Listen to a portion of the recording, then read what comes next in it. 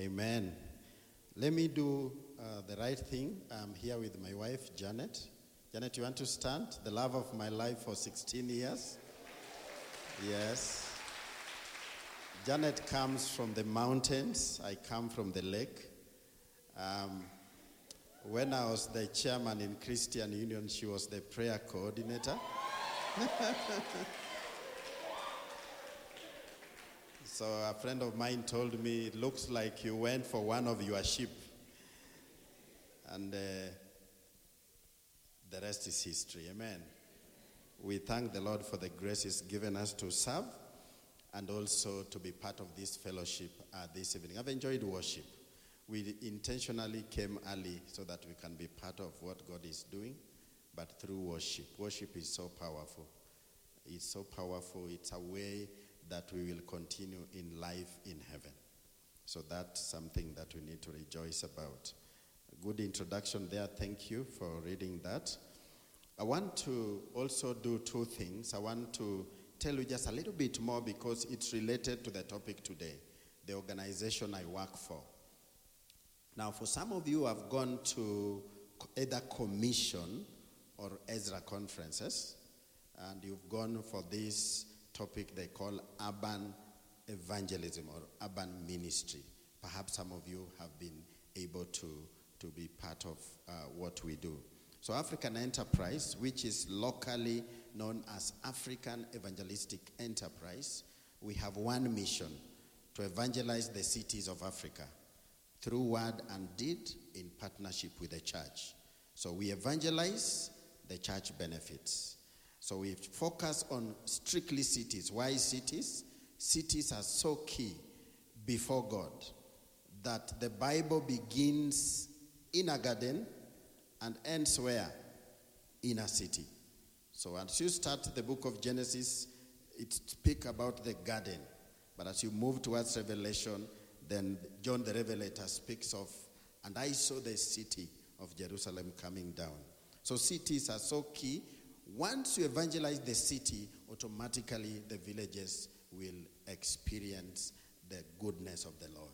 Because these people that are decision makers automatically will move to the villages. So we focus on cities.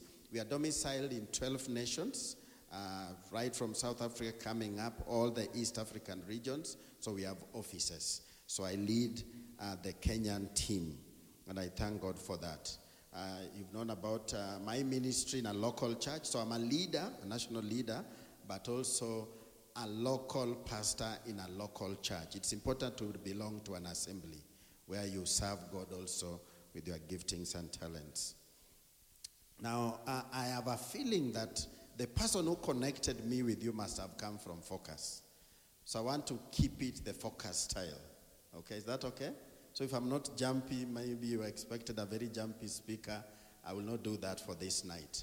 So I want it to be a cozy night. Just pick a few notes very quickly, anything that you can be able to pick in the next few minutes. And I believe that you'll be effectively prepared to understand what God would want us to do, Matters Mission. Now, the reading will be from Luke chapter 10, verse 1 to 4, quick one, which is basically the state of the harvest. Luke chapter 10, verse 1 to 4. After these things, the Lord appointed 70 others also and sent them 2 by 2 before his face into every city and place where he himself was about to go. Then he said to them, the harvest is truly great, but the laborers are what? Few. Therefore, pray the Lord of the harvest to send out laborers into the harvest field. Go your way, behold, I send you out as lambs among the wolves. Carry neither money bag, knapsack, nor sandals, and greet no one along the road. Very interesting scripture there. So I want you to note, when you read Luke chapter 10, you better understand it when you go now to Luke chapter 9. Luke chapter 9, Jesus releases 12 disciples, and 12 had names, right? So we have Peter, we have John. You're mentioning them, isn't it? So they had names. So it's easy to say if in Luke chapter number 9, Jesus sent the 12, then it is the 12 that are supposed to go. And the 12 represent the fivefold ministry. You know, the apostle, the prophets, the teachers, which one is this? The fivefold ministry. Okay? So he sends them, but in chapter number 10, he now sends people who are nameless. Some scripture says 72, some say 70.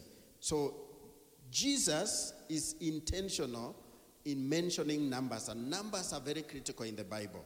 They're not just numbers for the sake of numbers, they mean something. So those 72 have no names. Now you are supposed to put your name there.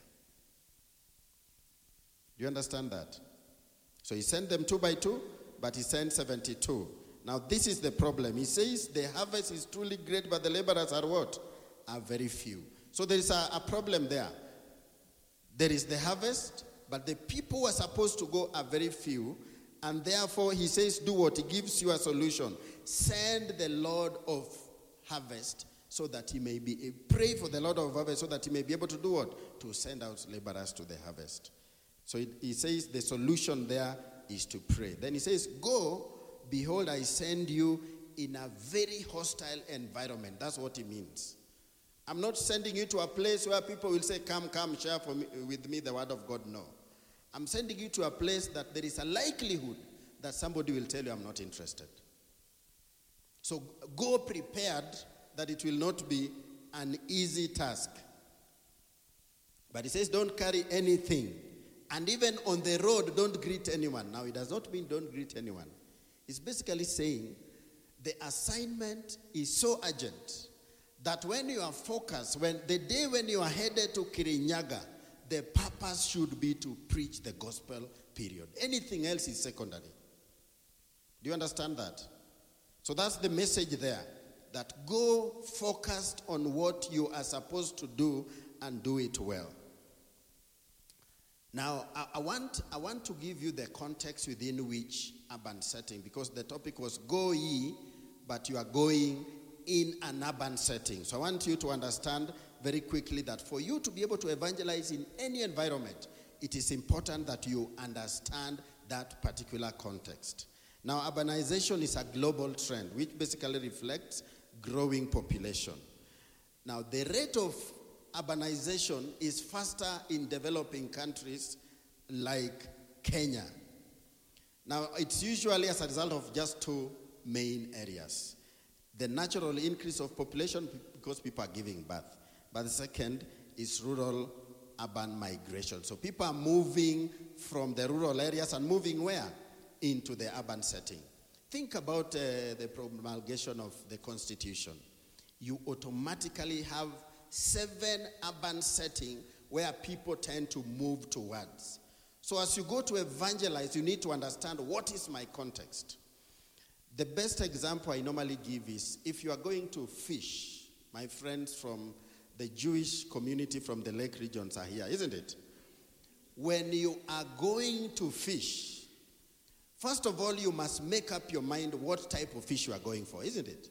So if you are going for omena, then you must go with the right tools for what? Omena. If you are going for mbuta or ngege, tilapia, or Nile perch, then you must go with the right tools. Otherwise, you'll be disappointed. Because right inside that environment where you are going to get something, there is big fish and small fish.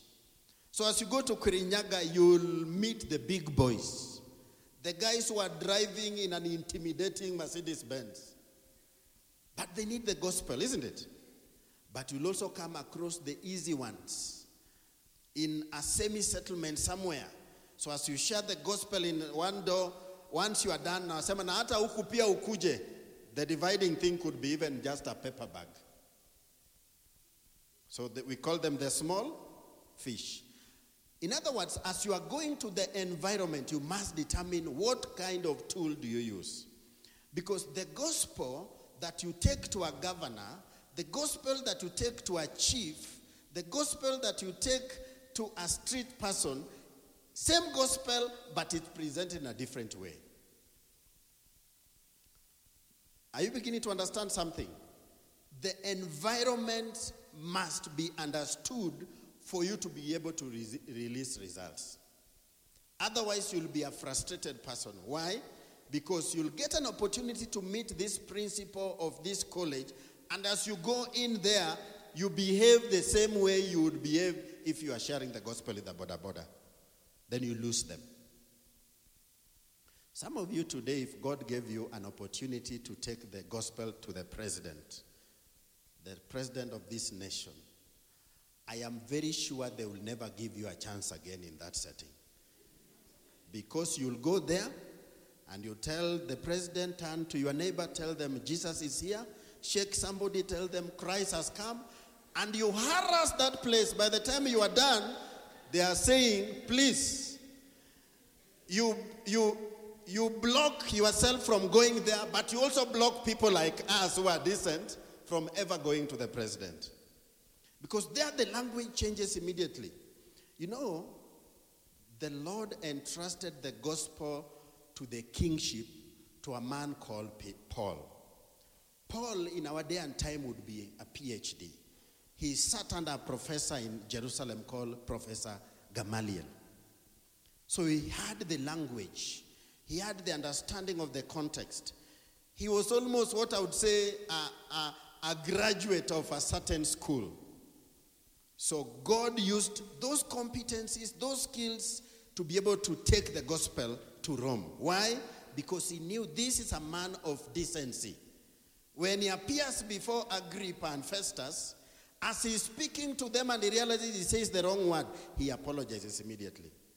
I can assure you Peter would not apologize. The only man that appeared in a prayer meeting with a machete, that was Peter. Very rough. So Jesus ensured that he was dealing in the rough environment. So you as you go to share the gospel, you begin to understand which area should you go and how should you behave so that you can get results. Very important. So we're understanding the context. Why are people attracted in cities? Better standards of living, better employment and education, better access to health. So there are all these reasons that are bringing all these people together. So it's important that the preacher understands the person that is in this context, what has brought them. If somebody is in the market, certainly they are there to earn a living. So it means you must be interested in what they are interested in. And that's why when Jesus met the Samaritan woman, what was the focus there? What was the connecting point? Water. And Jesus focused on water, nothing else. And that becomes the point of conversation. So as you meet these people and they are roasting maize, let the conversation start around maize. That's their interest. You begin to touch their hearts. So the minister must be observant enough to understand what context am I operating in. Very important. So that's why I'm bringing in the aspect of context. So there are reasons why people go into those areas. But as they go, you begin to realize that as more of them are getting into that context, then certain issues begin to arise. One, increase of urban poverty.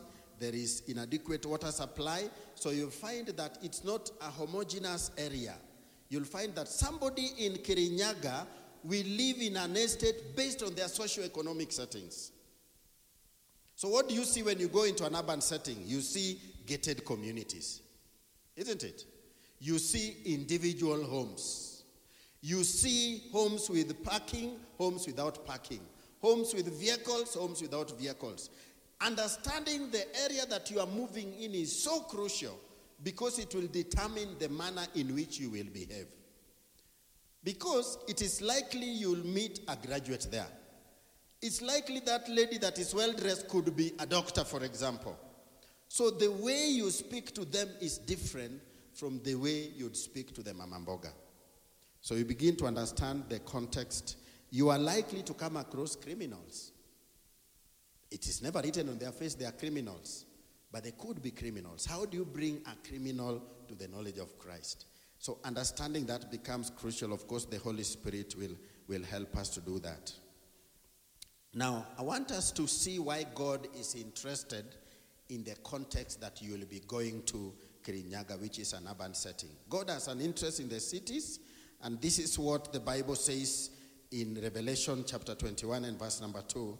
Then I, John, saw the holy city, New Jerusalem, coming down out of heaven from God, prepared as a bride adorned for her husband. And then Acts of the Apostle chapter 18 and verse number 9, those who are writing. At Corinth, the Lord spoke to Paul in a vision. What did he tell him? Do not be afraid, but speak and do not keep silent. For I am with you, and no one will attack or hurt you. For I have many people in this city. Do you understand that? And the Bible says, for that reason, because of that revelation, Paul focused on the city. So the city is so important. God himself is interested in cities. Cities are very strategic in their nature. And I want to bring to our attention something that has happened in our day and time so that we see the context. In the past, a missionary was known as someone who would do cross-cultural ministry. So would move from one city to another. But in our day and time, that has changed. So we have what we are calling a convergence of cultures. What does that mean? Within that setting that you are in, if you evangelize the city of Nairobi today, effectively, you've evangelized the world. Why? Because UN offices is where? In Nairobi City. So you have the potential of being able to reach almost every person. If you go to Kakuma, what do we call it? The camp. If you go to that refugee camp, whom do you find there? The Somalis. Whom do you find there? DRC Congo. Whom do you find there? Perhaps even some Chinese have crept in there. You cannot be able to evangelize in China, but you can now evangelize them in the city of Nairobi. Now, even though our focus is urban settings, let me say this. It is important to underscore that the Lord has sent us to the whole world. And that brings in, somebody help me to open this. Thank you. Yeah, I'm already sweating, and it's not good for a preacher man. Now, I want to underscore, even though the topic there is urban evangelism,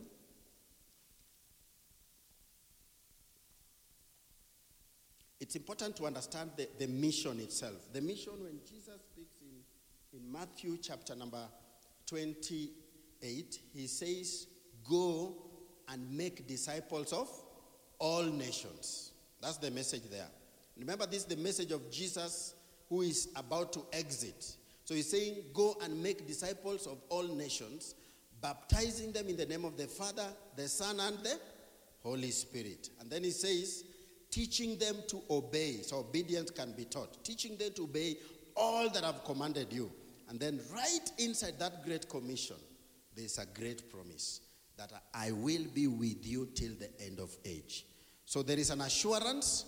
There is go make a disciple. Making disciples simply means if you have Reverend Benson, let there be a production of another Reverend Benson.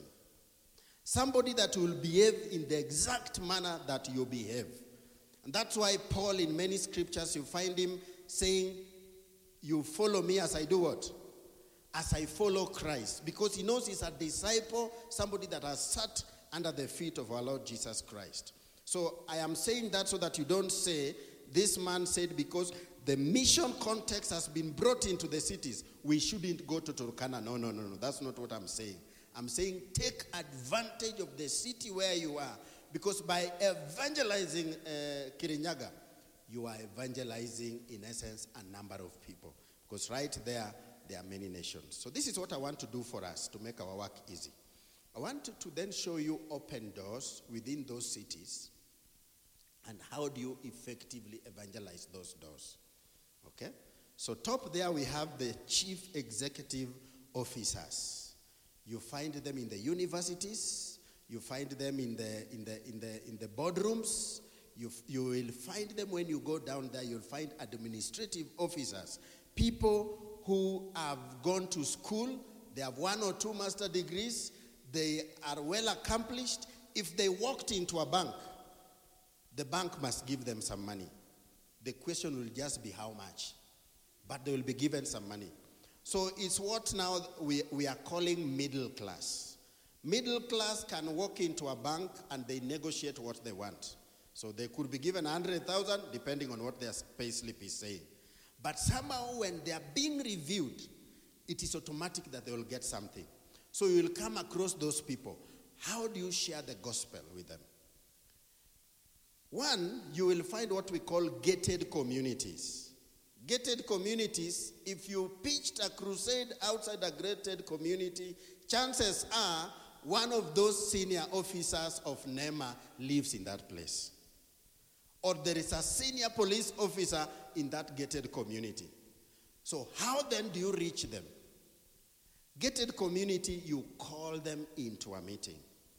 So that's what we call invitational ministry. You invite them either into church or you do what we do at African Enterprise. We have discovered that if you call these chief executive officers into any meeting, they never come. They will tell you they are busy, they are crisscrossing the globe. But if you call them into a dinner, just call it dinner, all of them will come. Or call it a breakfast meeting, I can tell you 90% will come. And not just a breakfast meeting in a mkahawa somewhere, no. Even the place where you are taking them determines that. Now, let me take you back to the initial illustration. I said, if you are going to the Lake Victoria and you want to fish, you don't tell people, I'm going fishing. You must say, what am I going to fish? So if you are going for the big fish, you don't find them in shallow ends. You find them where? In the deeper end. So it means you must launch in. You must invest in prayer. You must invest in resources. You must be well educated. It means you've gone through school. So that when you introduce yourself, I am Engineer Omondi. And I'm born again. They have all your ears. They wonder, so engineers also get born again. Because some of them believe that the gospel is for the poor. But the gospel is dealing with sin. It means every single person that is a Homo sapien on this planet Earth, they have an issue with sin. And Christ died for them. Christ died for Sonko, it died for Aguambo, it died for Uhuru Kenyatta. Don't say that they are unsavable, no. That's a lie from the enemy. The question is, how do you take the gospel to such a person? Invite them into a dinner. And for you, you know, and this is what we normally do. We bring them into a dinner setting. And some of you know what we call the national prayer breakfast. Do you know that? Sometimes we think that what you see, when you see the president and all his friends come together and all these MPs are together in one small setting, you think that that is all about it. No. Behind it, there is usually a lot of caucusing, reaching out to them, speaking to them, developing small groups, and they have become part and parcel of those fellowships.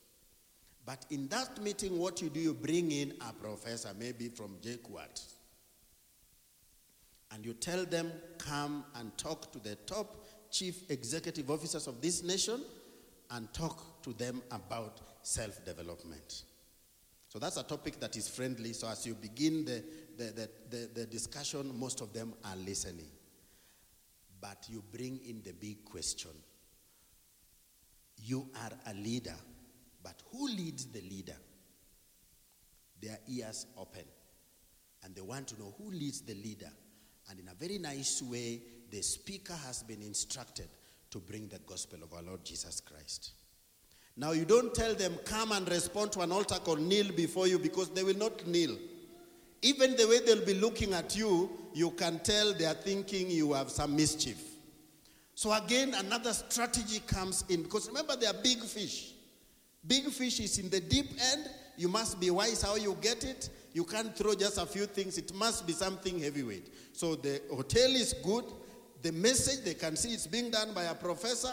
You are not saying I'm a student. You are saying 2.1, 2 point whatever. No. They will say go back to school. So it has to be somebody that when they say I am the chief executive officer of the Kenya Power and Lightning, they want to listen. You understand that? So the wisdom is in bringing in the right person to then speak to them. And then at the point of altar call, what you do, you have, okay, I've read this, thank you. You have a form where you have written details of what they just need to take. You don't want to make them busy. So that they just take, I want to be prayed for, I want to rededicate myself, because some of them got born again in high school or in the university, but they backslid after money came.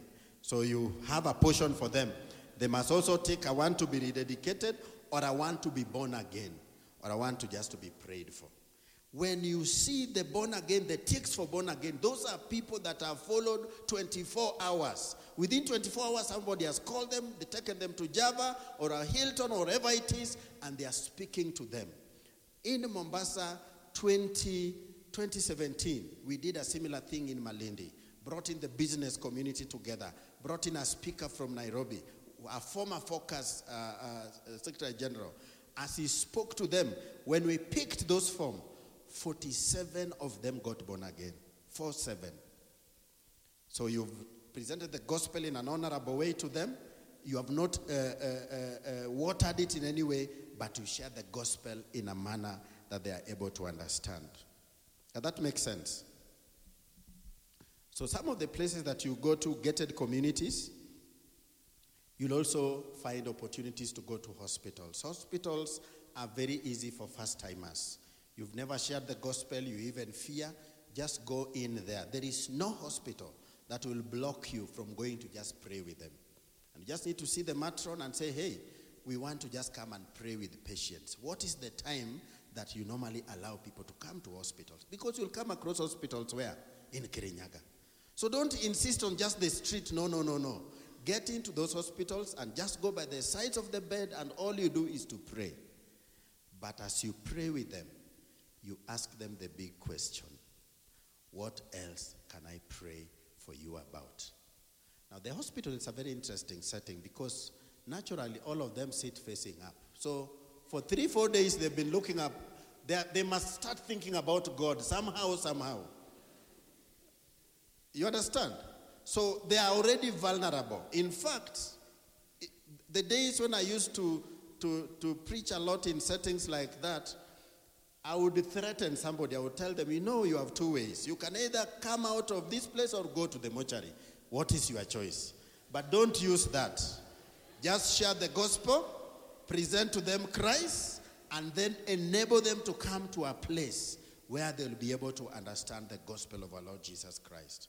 And then you lead them to Christ. Police stations, very easy places, people that sometimes we avoid to go to. Let me tell you, if you walked into a police station and told the OCS that you want to have 2-3 minutes, and even told them that you are a student, a university student, they will give you access.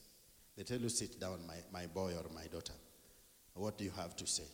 Say, well, I'm just concerned about 1 or 2 things. You start a story somewhere, but you are bringing it to the gospel. Whatever it is that you discuss, it has to come to a place where you share the gospel of our Lord Jesus Christ. So police stations, schools, children homes, sometimes we think that what we need to do with children homes is to go present to them something and go.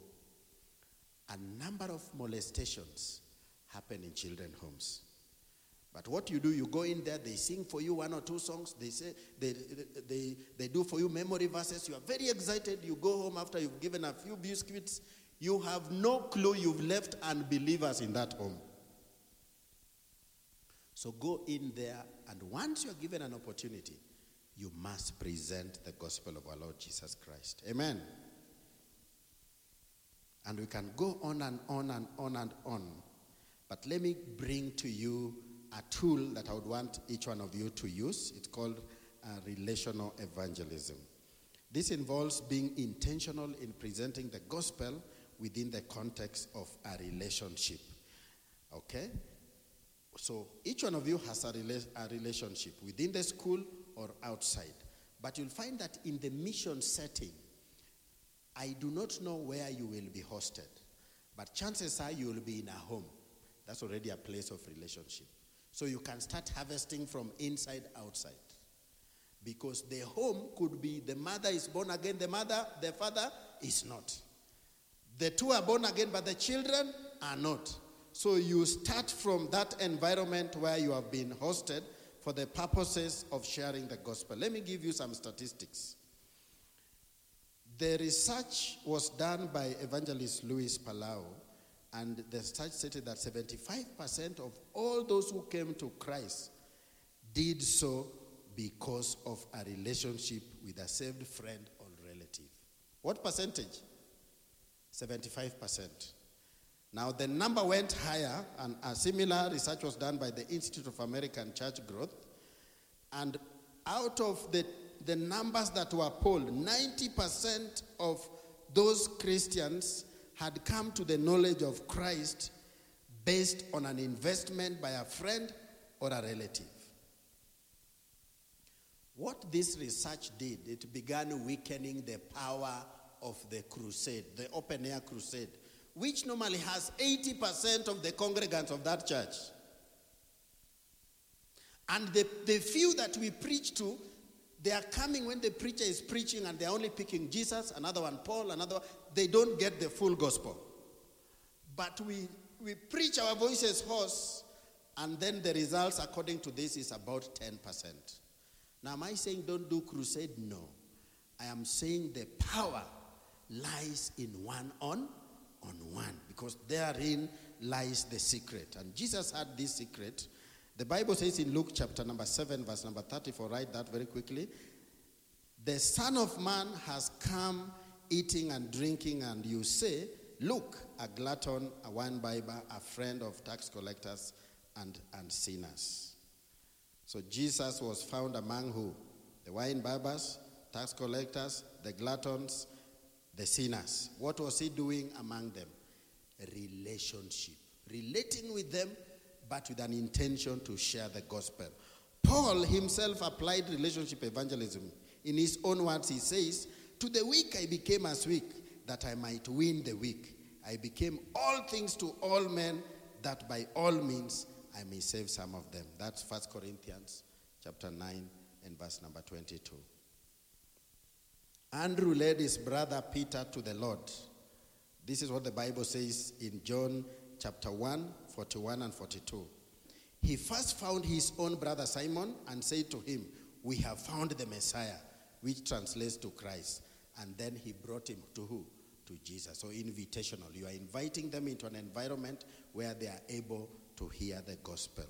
Philip led his friend Nathanael to Christ. What did he do?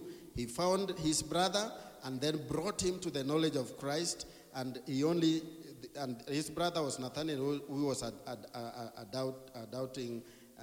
was doubting even what he was saying. This is what the Bible says.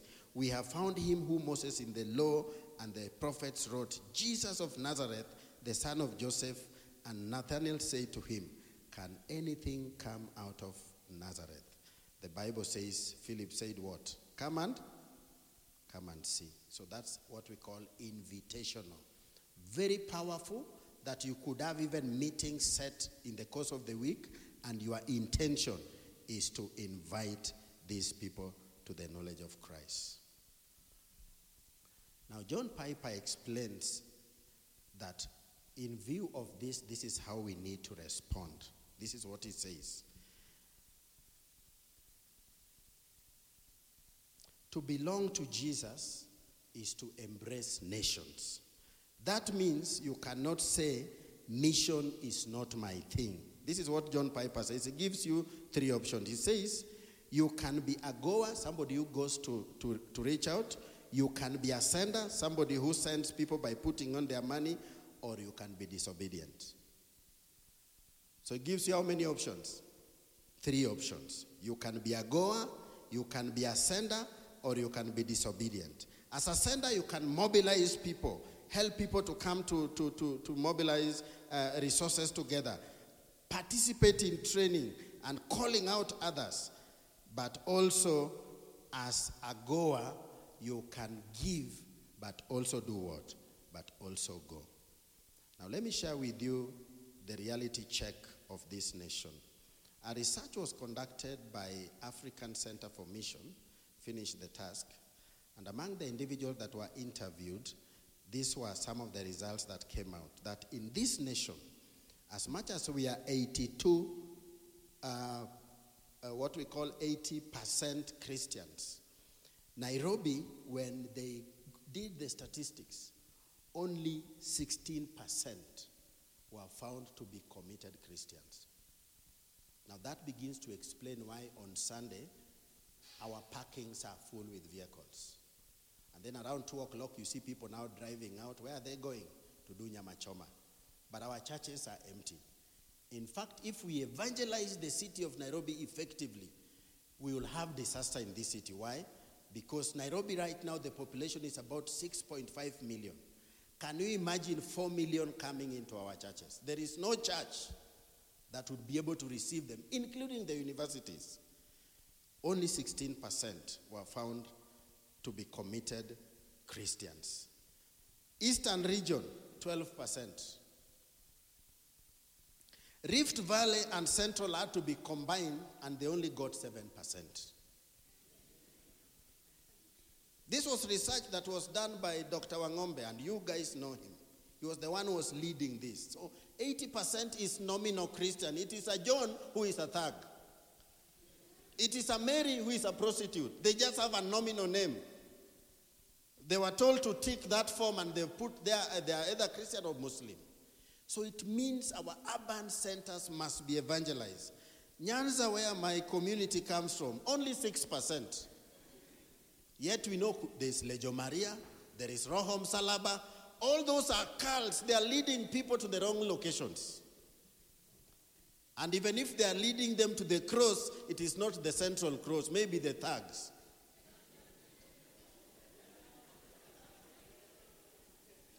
Western and Coast had to be combined to give 5%.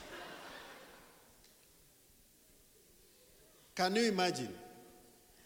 The northeastern province, they could not even put numbers there. It was 0.13%. But the tragedy with these statistics is that when you go into those domains, you see churches all over the place. So ladies and gentlemen, as you go to Kirinyaga, go with the understanding that you are going to evangelize. Do not believe anybody who is holding a Bible to tell you that they are born again. Evangelize to everyone that you come across. So how should the message look like? The time is so short that I cannot take you through the content of a message. But this is what I normally tell people in a short program like this. If you are going to share the gospel, focus on Jesus Christ. Let him be the center of the message. Whichever scripture you pick, please focus on who? Jesus. The message is that Jesus came to deal with sin. The human being could not help himself. Even the sacrifices that were annual was only up to the end of the year, and then you were back to sin. But Jesus came once and for all, and he dealt with sin. So focus on Jesus. It is your testimony, but bring Jesus in the picture. It is John chapter 1, verse number 10, 11, and 12. Focus on who? Jesus. The message must be on Jesus. So that if somebody picks the message, they are going up a lift. At least they've picked one thing. Jesus Christ at the center. You are a sinner. You need to help yourself. You've tried to help yourself. You cannot help yourself. But help is there. You can tap into it. Jesus. So Jesus becomes the center of the message. I was asked to mention something about preservation. How do you preserve people that have come to the knowledge of Christ? Okay? In 3 minutes. Jesus speaks of fruit. So they've gotten born again, so it's a fruit. But he says fruit that abide, fruit that we can follow up. In 2019, we evangelized the city of Mombasa, the northern part of Mombasa. And as we are bringing the city together through a model we call stratified evangelism, as we evangelize that city, the first 3 days, even the church could not believe it, because day one, we had about 2,000 coming to the knowledge of Christ. Day 2, were about 4,000. By the time we were coming to the tail end, we had 19,333 that came to the knowledge of Christ. How many missionaries were on the ground? There were 3,000 missionaries. Where were they hosted? They were hosted in homes. Because Jesus says, when you go into that city, don't go to hotels, including the team leader. Go into that home and look not for every Christian, because not all of them will receive you. Jesus says, look for men of peace. And go into that home and say, peace be into this home. Then stay in that home. Do not move from home to home. That is the scripture that we just began reading. If you read the whole of it, Luke chapter 10, you find that instruction. That instruction is because they know there is a lady who will go into this home and realize people are sleeping down and they want to shift from another to another home. So Jesus sneaks in the scripture, says, go in there, whatever they put on the table, if you eat somena, eat it. If it is githeri, eat it. Don't say, mimi wasijisaidi na hii. Why? Because he knew when you refuse to take that githeri from that mama is already blocked for the gospel. They'll never listen to any Christian again. So he says, go into that city, identify men of peace, go into that place, then be able to eat and drink for the period that will be in that city. When you exit, now you can enjoy your bed back at home. They say sleep down there, just sleep down. You will not wake up, and it is written, this one slept down. But after that, God will be glorified, and you will be rewarded for the work that you've done. So, preservation. So, they've come to the knowledge of Christ. Remember this, they must be followed up within 24 hours. Beyond 24 hours, you lose them. So if you are partnering with a church, ensure that they have what we call the birth certificate. In that particular card, whatever it is that you'll design, put the full name of that person, and then have another section where you put their alias. Because somebody is called John, but where they are working, they are known as Johnny. So you go looking for John, you'll never find him. But when you ask for that border called Johnny, then you find them. So put their details there, their phone number, and then the immediate church where they can go to. So preservation starts at the preparation stage. You must have a card that will capture the details of those people. For Jkuatcu, surely you can use even your mobile phones, isn't it? You can use a link, isn't it? So go to that level, but capture that information real time. Whenever somebody has gotten born again, within 24 hours, in most cases, they either think backsliding, they have questions that they're asking, or they come across another cult. And they are immediately put in because they cannot tell as children whether this is the true culture or not.